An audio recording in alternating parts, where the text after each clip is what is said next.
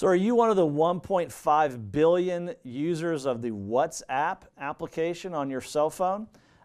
If you are, is it safe? Find out today on Cyber Sentinel.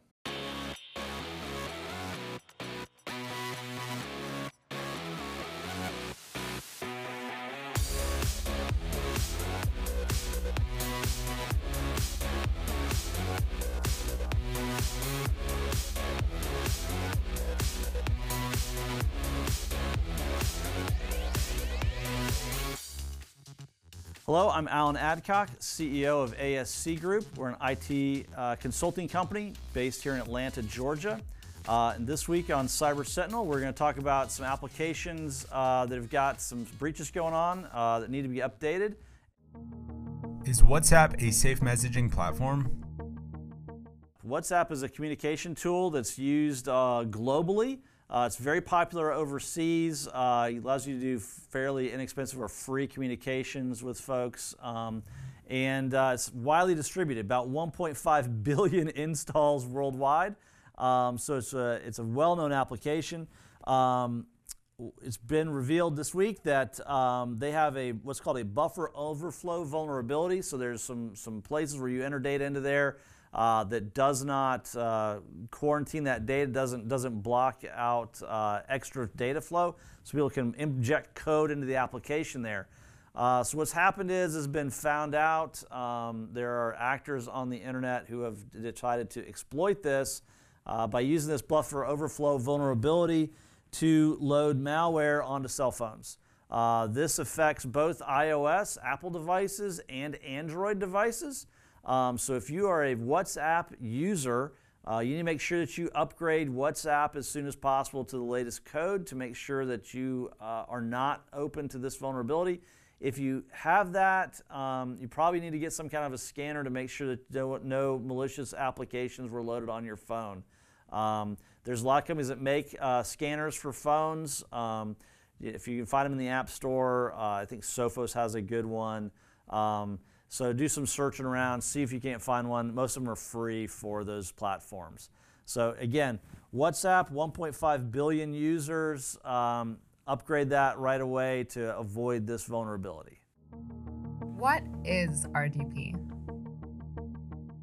RDP is Remote Desktop Protocol. It's a Microsoft product. Lots of companies use RDP for remote access into their networks. Back in the day, we used to stand up RDP connections through firewalls all the time, and companies would just go to a URL, go to an IP address, you put your username and password in, and your employees were able to work remotely through that. For several years now, the best practice has been to close those holes and make sure that you have a VPN, a virtual private network, in place to access the network. So you're going to log into your VPN first. Once you're on the VPN, then you go into your remote desktop protocol and log into your servers and work remotely. It's great. It's really efficient. It's fast because all the processing being done on the corporate network side.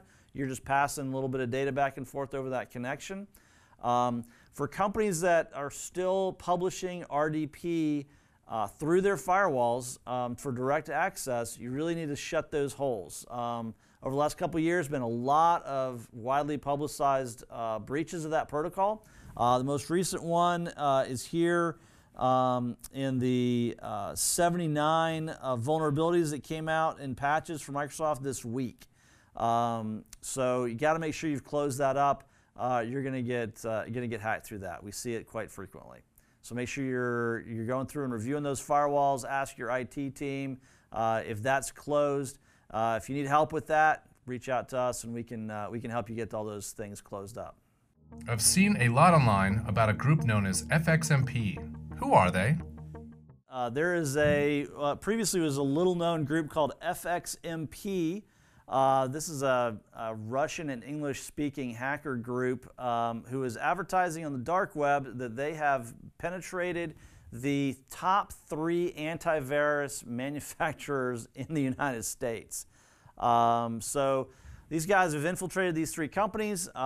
They say they have extracted data out of those companies. They've got source code for the antivirus applications. They've got a bunch of other data on the individual users. They are offering this data for sale on the dark web for a mere $300,000. They have so far released bits and pieces of this that makes it look like this is legit, that they really did get in there. So look for updates to your antivirus platform. The 3 compromised companies have not been named as of this report, but you can guess who they are. And definitely want to make sure that you're looking out for updates to your AV package. Make sure that that's fully patched. I expect that once that source code is released, those AV vendors are going to be implementing security fixes to their security software.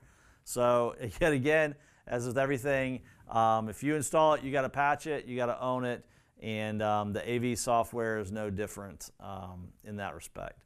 So again, we'll hopefully have an update on this one in the future with what those 3 products are and whether anybody actually paid the $300,000 to get that data and try to weaponize it. So that's all we've got for this episode of Cyber Sentinel. If you've got questions that you want us to address on a future episode, reach out to us at #CyberSentinel, and we'll get those on a future episode. In the meantime, just stay safe online.